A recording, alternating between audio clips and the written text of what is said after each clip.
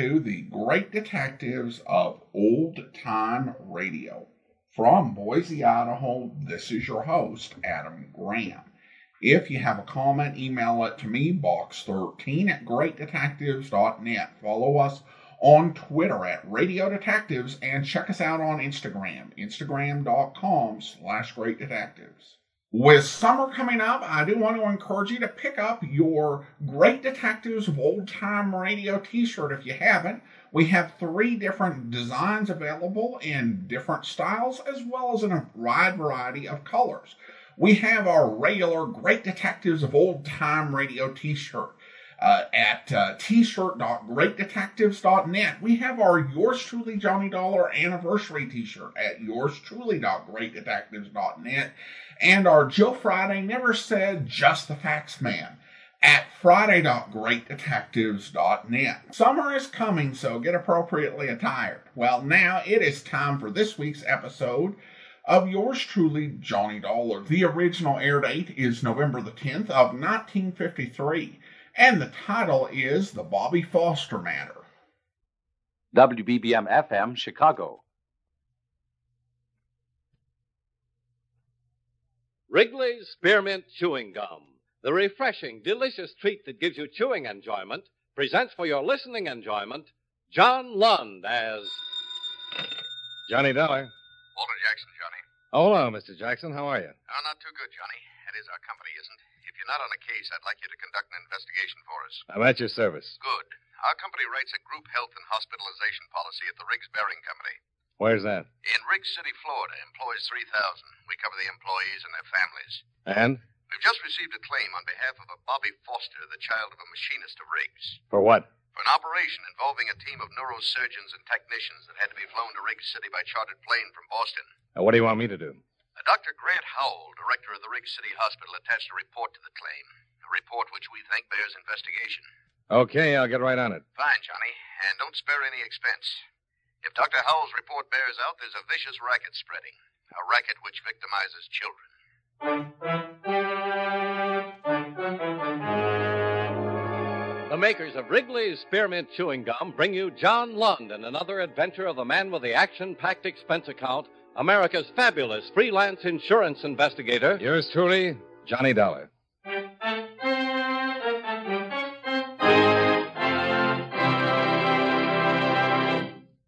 Friends, the makers of Wrigley's Spearmint Gum present these weekly adventures of Johnny Dollar because they know that millions of you enjoy Johnny Dollar. That's true of Wrigley's Spearmint Chewing Gum, too. It's enjoyed by millions, day in and day out. People find that chewing on a smooth, delicious piece of Wrigley's Spearmint Gum somehow makes time pass more pleasantly. Whether you're working, driving, shopping, or just taking things easy, that good, tasty chewing gives you enjoyment and satisfaction. So always keep a package of Wrigley's Spearmint Chewing Gum handy. And whenever you want a refreshing, delicious treat, chew a stick. You'll like it. You really will.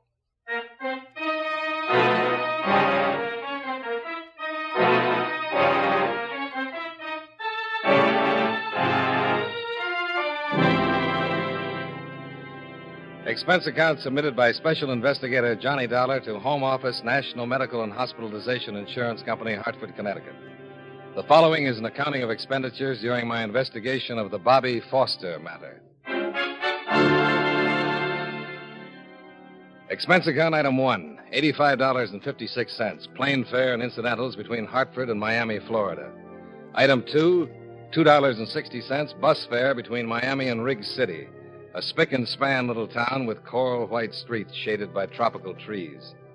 I registered at the Kachubi Hotel, then went directly to Dr. Howell's office in the modern, air-conditioned hospital.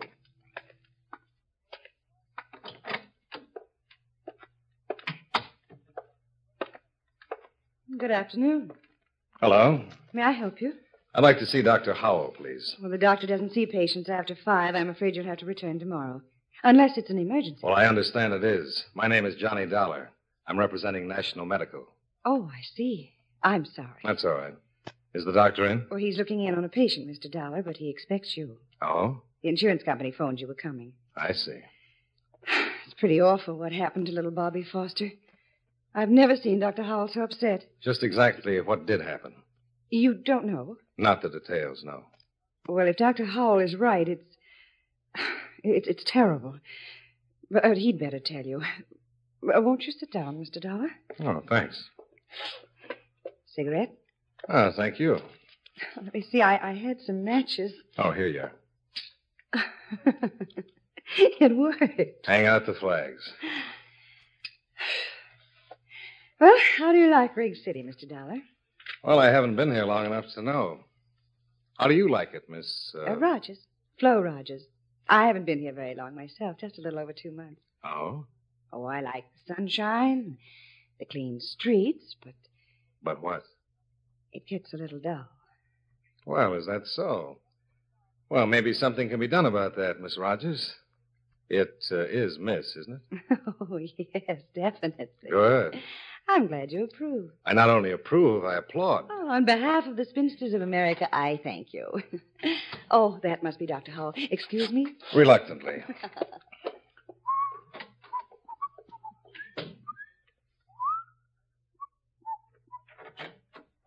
The doctor will see you, Mr. Dollar. Thank you. Oh, come in. Come in. Have a seat. Thanks, Dr. Howell.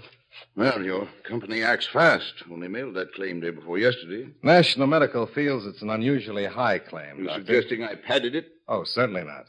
But a team of neurosurgeons flown down from It was Boston... necessary to save the boy's life, I assure you. Well, don't misunderstand, Doctor. National Medical isn't challenging your professional opinion. I should hope not.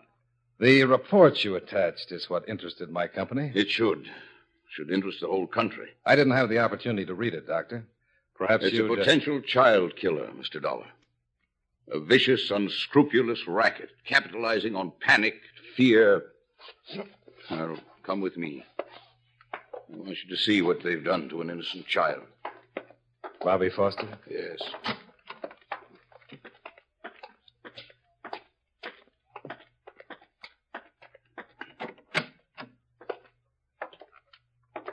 Any change, nurse? No, Doctor. Well, there he is, Mr. Dollar. A 5-year-old boy, victim of a panic-stricken parent and a criminal operator. What are his chances? We won't know until he comes out of coma, if he does. And then? For complete recovery, no chance. For partial recovery, a fair chance. Bobby Foster will be paralyzed. You said a criminal operator. Who? If I knew, Mr. Dollar, I wouldn't bother with reports to insurance companies. I've been a doctor 40 years now. Seen a lot of pain and tragedy. But this... Let's go back to your office, Doctor.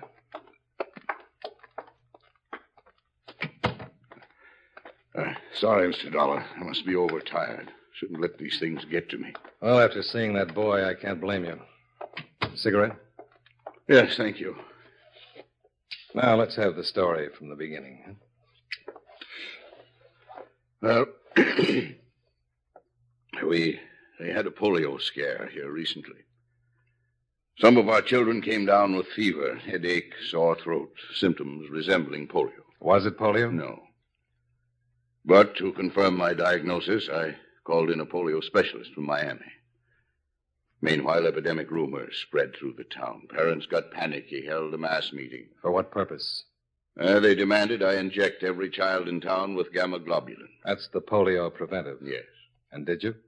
Certainly not. Gamma globulin is impossible to get unless a genuine polio epidemic is threatening. The government has to ration it carefully because one whole blood donation is required to manufacture a single injection. You know how many demands there are on the whole blood supply these days. Of course. Well, to get to Bobby Foster's case, I was called to the Foster home last week. Found the boy in a coma. He had all the symptoms of embolism. Of what? Cerebral embolism, caused in this case by an air bubble entering a blood vessel and being carried to the brain. Well, that would cause paralysis, wouldn't it? Yes, and possible death. And so you called in the neurosurgeons. I didn't feel qualified to undertake such a specialized operation. Well, just how did the air bubble enter the boy's bloodstream? Through criminal carelessness, by way of a hypodermic injection. Any proof? Well, the needle mark's still on the boy's arm. And you have no idea who injected Bobby? None. But I know this. Other children in this town have been injected, too. Oh? In their cases, fortunately, no harm was done. Well, surely Bobby's parents know who injected him.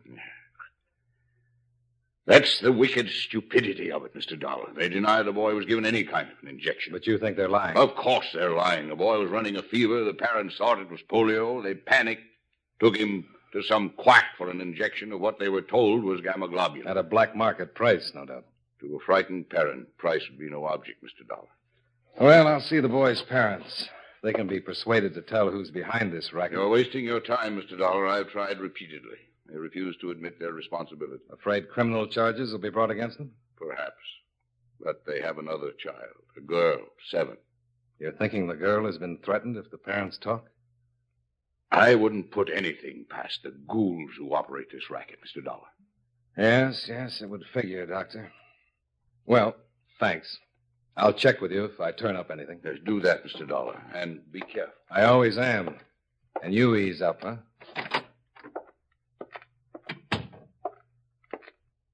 He's very perturbed, isn't he? Army has a right to be, Miss Rogers. Do you have the Fosters' address? Oh, yes. I prepared this for you. Here you are. Oh, thanks. Well, I'll take a run over there now. I wish I could help you. You've been very helpful already. No, I mean really help. If there's anything I can do, anything you need or need to know. Well, I could use a little background information, about the town and the people. I tell you what. Why don't we have dinner tonight? Then I can get the rundown on Riggs City and a little nourishment at the same time. Well... You have another engagement? No, I haven't. It's just that... Well, I didn't want you to think I was angling for a date. Oh, now, look, I have a pretty good memory, and I distinctly remember that I asked you to dinner. I know, but... I think it's your civic duty to dine with me. Well, if you put it that way. As a good citizen, how can I refuse? That's the spirit. You name the place. Well, there's a restaurant called the Tropics, a bar and grill sort of place. It isn't 21, but it isn't bad either. I'm with you. What time shall we meet? Around 6. I'll be there if I have to crawl. All right, but wouldn't a taxi cab be more practical? See you at 6.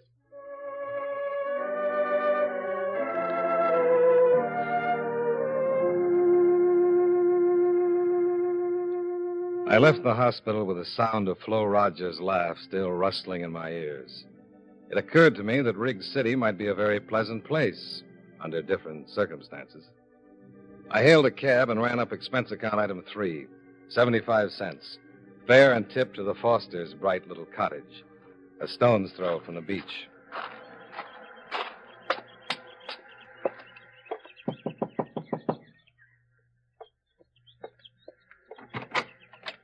Yes? Mrs. Foster? Yes. I represent the National Medical Insurance Company. We have insurance where my husband works. Just a minute, Mrs. Foster. Please. I said we already have medical insurance. Yes, with my company. Oh. I'd like to talk to you. May I come in? No. That is, my husband is It'll at only home. take a minute, Mrs. Foster. If it's about the premiums, I can't help you. They're supposed to be deducted from my husband's paycheck. It's about Bobby. I can't answer any questions. You have to see my husband. I think you have the information I need. What information? About the injection Bobby had. The one he that nearly didn't. caused his death. No. You're wrong. Bobby didn't have an injection. Dr. Howell says the needle mark is still on the boy's arm. No. Is someone threatening to harm your other child if you talk? Please, go away. Please. You have a moral obligation, Mrs. Foster. I can't answer any questions. Other children are being victimized, too. Could end up in the hospital like your son. Please. Only half alive because their parents were panicked into buying phony drugs from the black market. We were so worried that Bobby had polio. So worried. Who gave Bobby the injection? I can't tell. I can't. You've got to tell. But our little girl, Margaret, they said they... That's enough. I didn't tell him anything, Edward. Get inside. Where's Margaret? Inside, I said. Oh.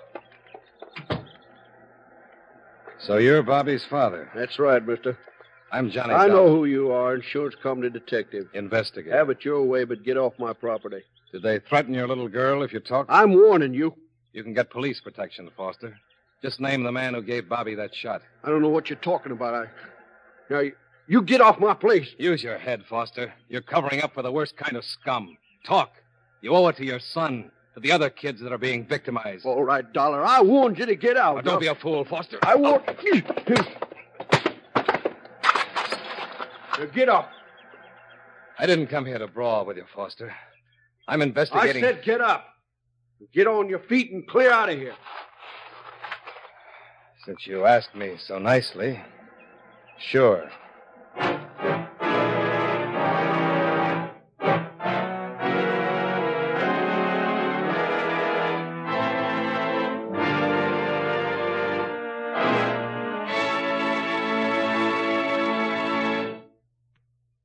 Friends, Wrigley's Spearmint Chewing Gum is a refreshing, delicious treat you can enjoy just about any time. Even when you're busy working, you can slip a stick of Wrigley's Spearmint in your mouth and enjoy that pleasant chewing. The lively, full-bodied spearmint flavor cools your mouth and freshens your taste. The good, smooth chewing helps relieve pent-up tension, gives you satisfaction. As a result, you seem to feel more relaxed and get more enjoyment out of what you're doing. So enjoy chewing Wrigley's Spearmint Gum while you work and at other times, too. Get a few packages next time you're at the store. That's Wrigley's Spearmint Chewing Gum. Healthful, refreshing, delicious.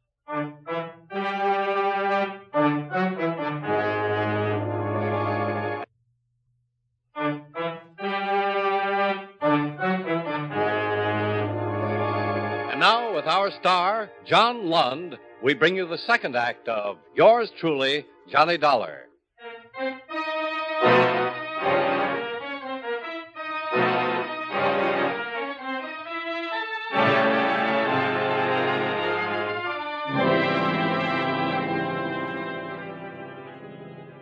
My face and my clothes were pretty much the worse for wear.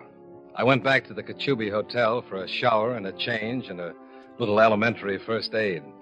It helped, but not much. What with one thing and another, it was nearly 7 o'clock by the time I got a cab and ran up expense account item 4, 85 cents to the Tropics Cafe. I spotted Flo Rogers in a corner booth. Well, hearty greetings and humble apologies. Good evening. Don't apologize. After all, you're only an hour late. I'm sorry. I had a little repair work to do. Repair work? Johnny, what happened to your face? I was overmatched. I lost the decision, and it wasn't close. Someone beat you up? Well, that's one way of putting it. Mr. Foster did the honors. But why? He thought I was a little too inquisitive. Oh, Johnny. He must be an awful man. No, he's a frightened man, frightened out of his wits. His little girl's life has been threatened. What? How do you know? Mrs. Foster was on the verge of admitting it when her husband barged in. Oh. Oh, well, what are you going to do now? Starting tomorrow, I'm going to question every parent in town. Do you think other children have been injected? Well, Dr. Howell thinks so, and it figures. A group of grifters move into a family town, spread polio rumors around, then make a killing selling phony gamma globulin shots to parents who are scared silly for their children's health. Johnny. Yeah? You're going on with this investigation? Why, certainly. In spite of what's happened to you already, you're determined to go on? Why, sure I am. What are you driving at, Flo? I guess I'd better tell you then. Tell me what? Well, tonight when I first came in, I sat at one of those little tables near the bar. See, that one over there, behind the jukebox. Yeah? So? I heard the bartender whispering to a man. Well, what did he say to him?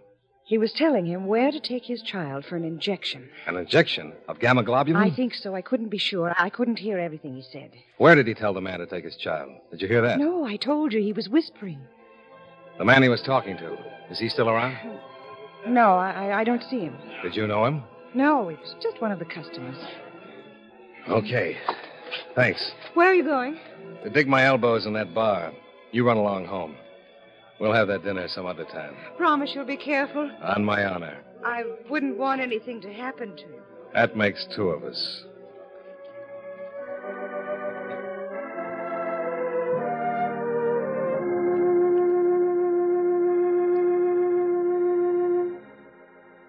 I settled on a stool at the bar and ran up expense account item 5, $10.70, for more than a few double bourbons. With which I slowly drank myself into a mood so dark that my neighbors moved to the other end of the bar. Hey, Skinny. Come here. Name's Mickey, sir. I told you before. Well, so you did. So what? Well, don't just stand there, Skinny. Fill me up. I think you've had enough, sir. You need a cup of coffee, black. What I need, you can't get for me, pal. Nobody can. You sound like a man that's got woman trouble. What do you mean, woman's trouble? Why, my little wife is the finest, sweetest... Yeah, sure. You're crazy about her and the kids, too. How do you know I got kids? Well, you're the type. Family man. No kid. No kid. Now, look, I'll get you that coffee and then a cab to take you home to the kids. Okay? Okay. Hey, wait a minute. Come here. Yeah? You're a swell guy, Skinny. You understand when a man's got troubles. Yeah, sure. Forget it. Just that my kids are sick. My wife is worried half out of her mind. I had to get out of the house. Had to get away for an hour. You say your kids are sick? Yeah. Wife's scared it's polio. What does the doctor say? Oh, a lot of mumbo-jumbo. Everybody knows there's a polio epidemic in this town. The doctors are afraid to admit it because they can't get the stuff to stop it. Gamma globulin? That's the only thing that'll save my kids, the only thing. Listen, mister. Maybe I can help you. Huh? Get you some gamma globulin. Where? Where, Skinny? I'll pay anything. Anything. Here, go to this address. The party there will tell you where to take your kids for the shots. Oh, thanks, Skinny. Thanks. The name's Mickey. Oh, sure. Mickey. Don't worry. I won't forget you for this. Oh, I'm not worried, mister.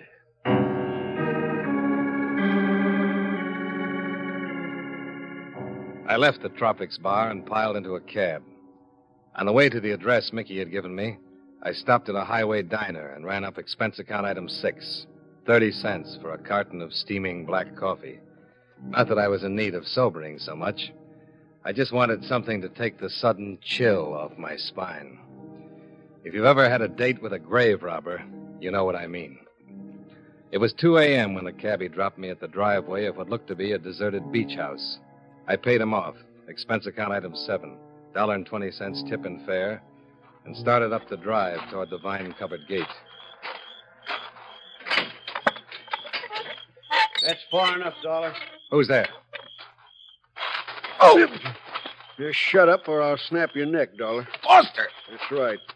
Don't give me any trouble. Okay, but ease up with him. Will you come along easy and no funny business? Yeah. All right. Put your hands behind your head. Clasp them. Don't turn around. Okay. Where's your gun?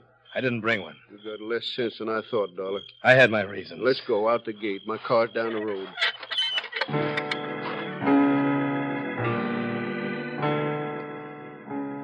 Foster drove away from town, using the back roads, a tire iron clutched in one huge hand in case I got ideas. Once, out of the corner of my eye, I thought I saw the big guy's lip tremble, like a scared kid.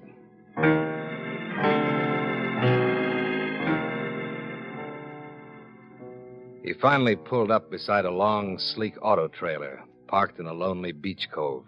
He motioned me out and followed me to the door.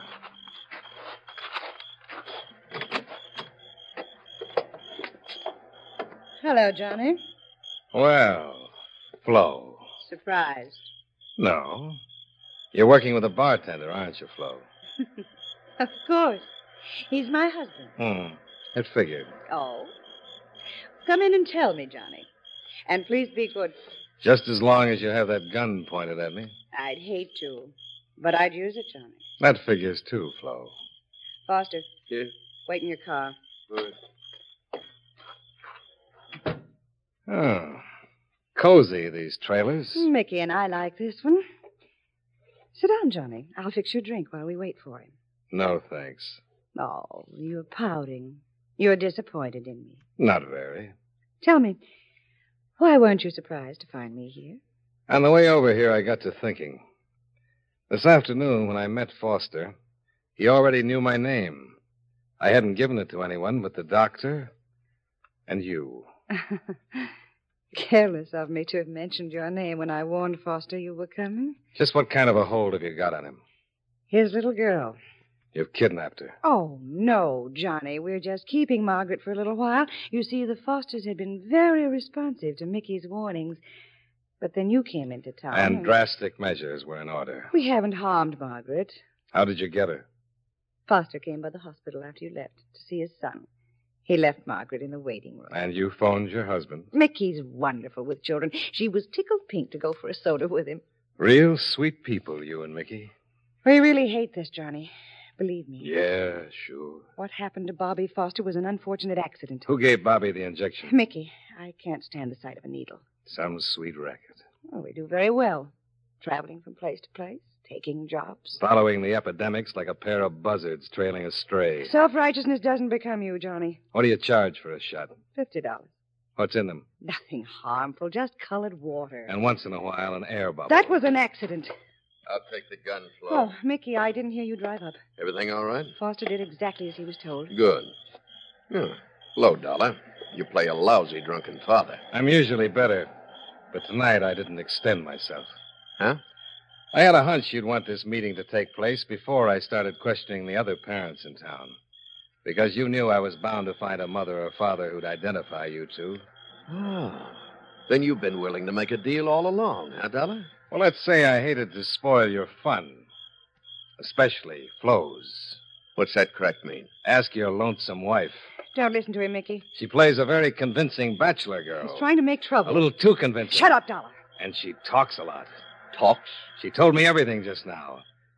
Even that you've done away with Foster's little girl. What? I didn't. I said... Mickey, behind you!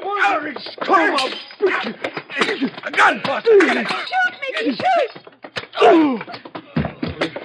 I'll take the gun, Flo. Let me go. Now sit down and behave. You hurt me, Johnny. Give it to me, Dolly, the gun. I'm going to kill him. No, Foster. Give me the gun, Your Dolly. girl's all right. I said it. You understand me? She's all right. You said he killed her. Well, I had to. It was the only way I could shock you into making a move. You're not just saying it, Dollar. Margaret's really safe. Tell him, Flo. Yes. She's all right.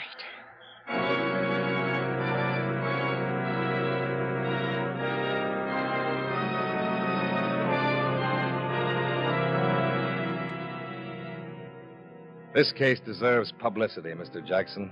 Lots of it.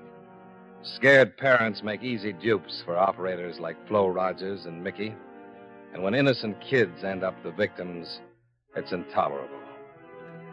Dr. Howell tells me that all the gamma globulin manufactured goes to the Office of Defense Mobilization, where it's distributed to local health departments, who in turn pass it on to MDs only.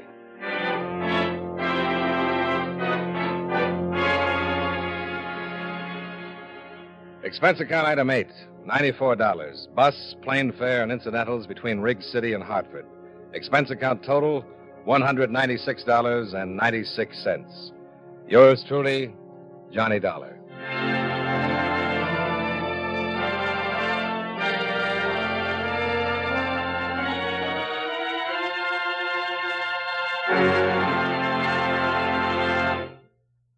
Remember, friends, Wrigley's Spearmint Chewing Gum is a refreshing, delicious treat you can enjoy just about any time.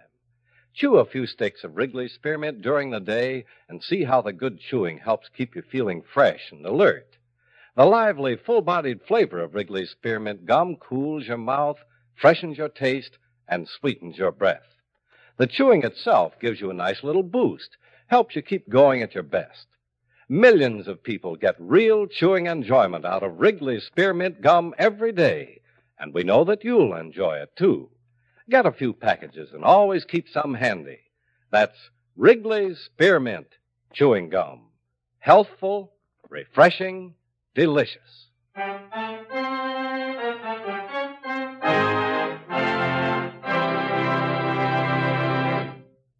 Yours truly, Johnny Dollar, Brought to you by Wrigley's Spearmint Chewing Gum, stars John Lund in the title role and was written by Don Sanford with music by Eddie Dunstedter. Featured in tonight's cast were Frank Nelson, Mary Lansing, John McIntyre, Jeanette Nolan, and Tom Tully. Yours truly, Johnny Dollar, is produced and directed by Jaime Del Valle.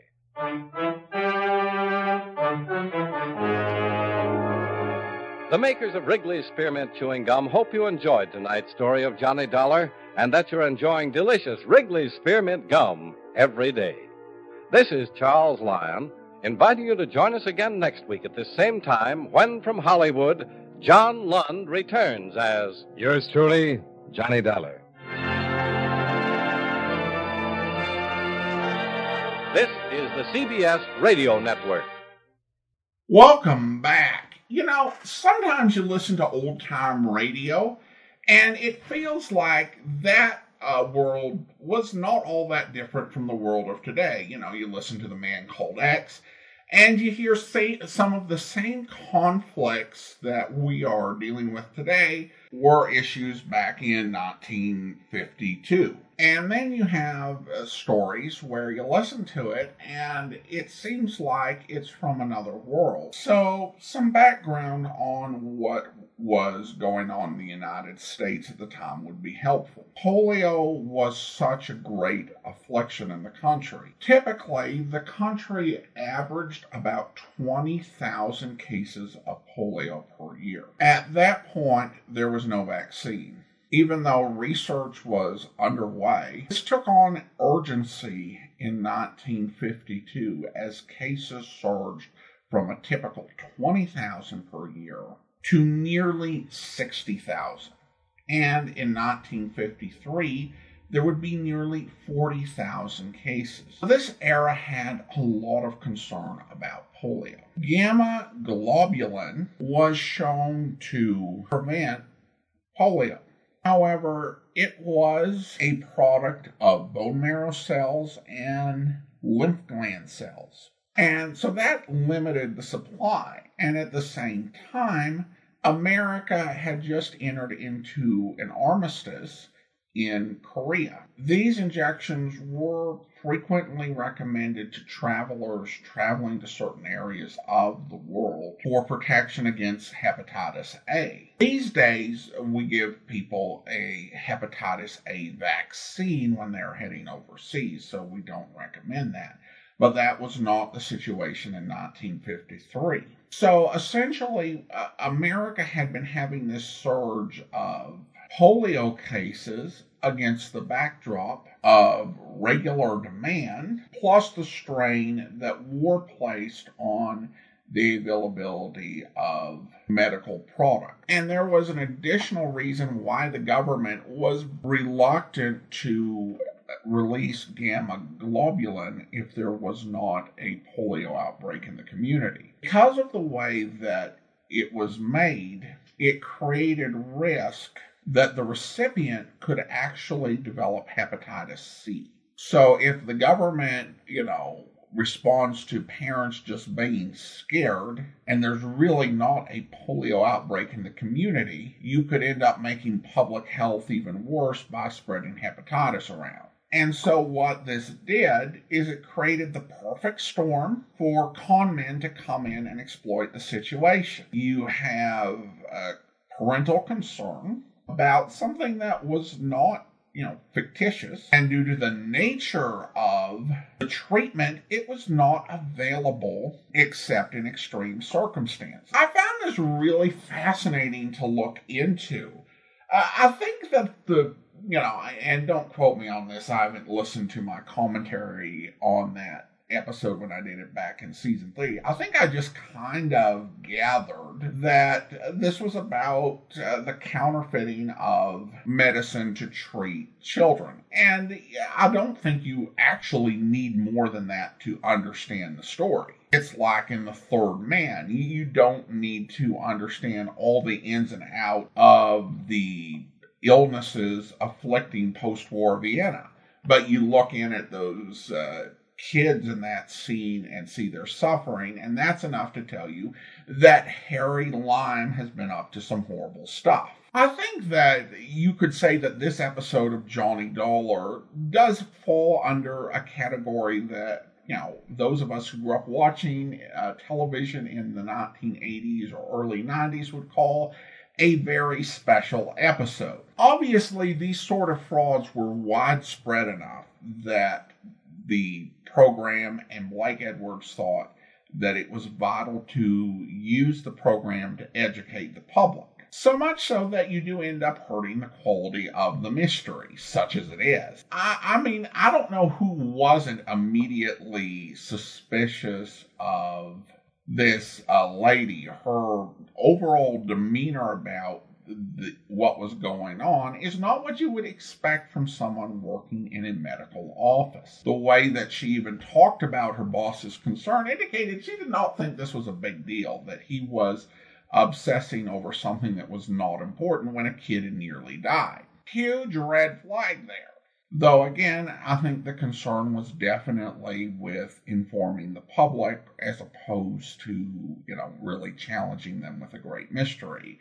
And I can appreciate the need for education, particularly on something like this, but it'd be nice if you could mix in a good mystery as well. Listener comments and feedback now, and we have a message from Darlene regarding an episode of Jeff Regan, episode 3670.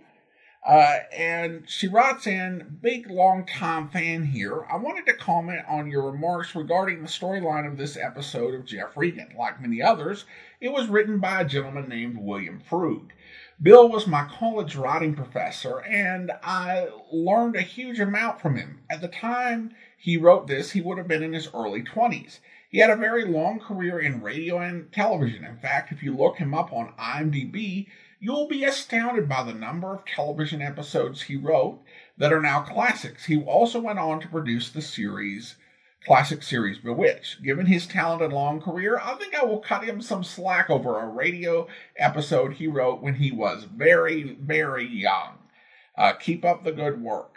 Well, thank you so much, Darlene. And it's a reminder to me, I think, to be careful in how critical I am of radio programs and their writers and cast. I think the first time I really, got that sort of lesson and really realized I better be careful in how I, do this is I received an email from someone related to Herb Ellis. And over the years, people related to Wally Mayer and Bill Zuckert have contacted the podcast. Thankfully, I've never been overly critical of them or really critical at all. All were fine actors who were really important to the golden age of radio and, contributed so much to that. But it reminded me, people might be listening who knew people who help make golden age radio programs. And obviously, it's always fair to, criticize work. You never want to make it personal.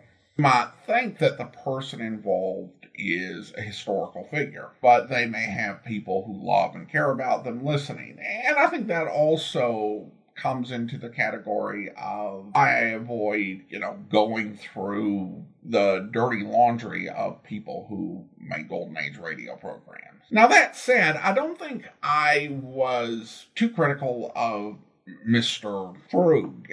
I think the main criticism I had of that particular episode, which was the one called This May Hurt Just a Little, is that it had zero relation to reality of how lawsuits and legal procedures actually worked. So you had things like opposing counsel, obtaining records, bribing people rather than through discovery. But I don't even necessarily feel that's so much a criticism of Mr. Frug, because that really was just the way that radio writing worked, and film and television. I think that you could have a motto for writers of courtroom scenes is never let reality get in the way of good drama. So that's just the world that Mr. Frug operated in. So I don't hold that against him, really. He was a fine writer, and I think did a great job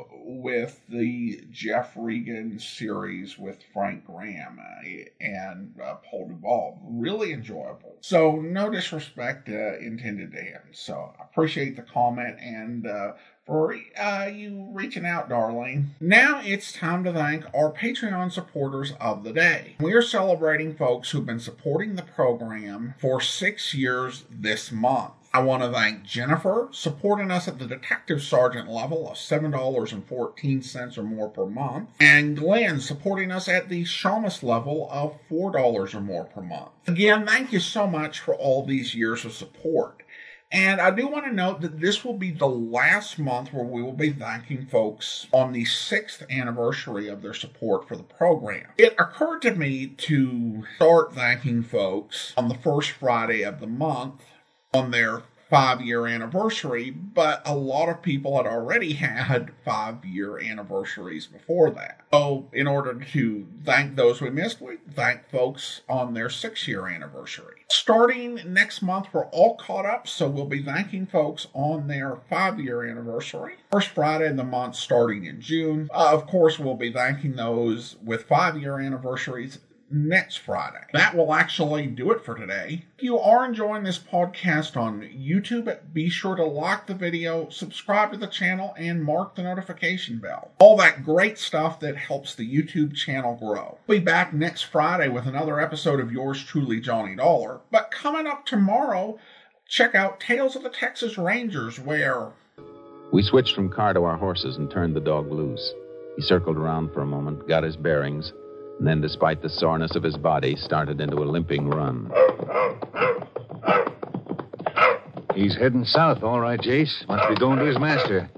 Beats me why he went all the way to Peach Place, though. He had to go someplace for help, but the only thought he gave to himself was just stopping long enough to be fed before he headed back here. How far do you reckon we'll have to go? Well, we came 14 miles by car before the dirt road petered out.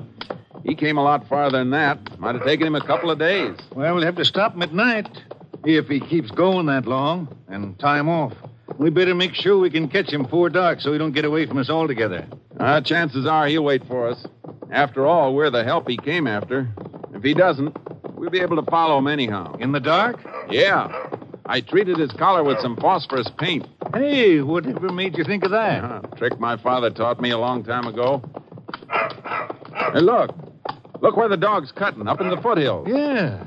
That's Ambush Canyon that way, isn't it? Sure is. Say, no wonder that dog's so beat up. I wouldn't tackle this country in an army tank if I didn't have to. I wonder if that blind fellow'll be alive when we find him. I don't think so, Sheriff. If he was alive, I don't think that... I hope you'll be with us then. In the meantime, do send your comments to box13@greatdetectives.net. Follow us on Twitter at Radio Detectives and check us out on Instagram, instagram.com/greatdetectives. From Boise, Idaho, this is your host, Adam Graham, signing off.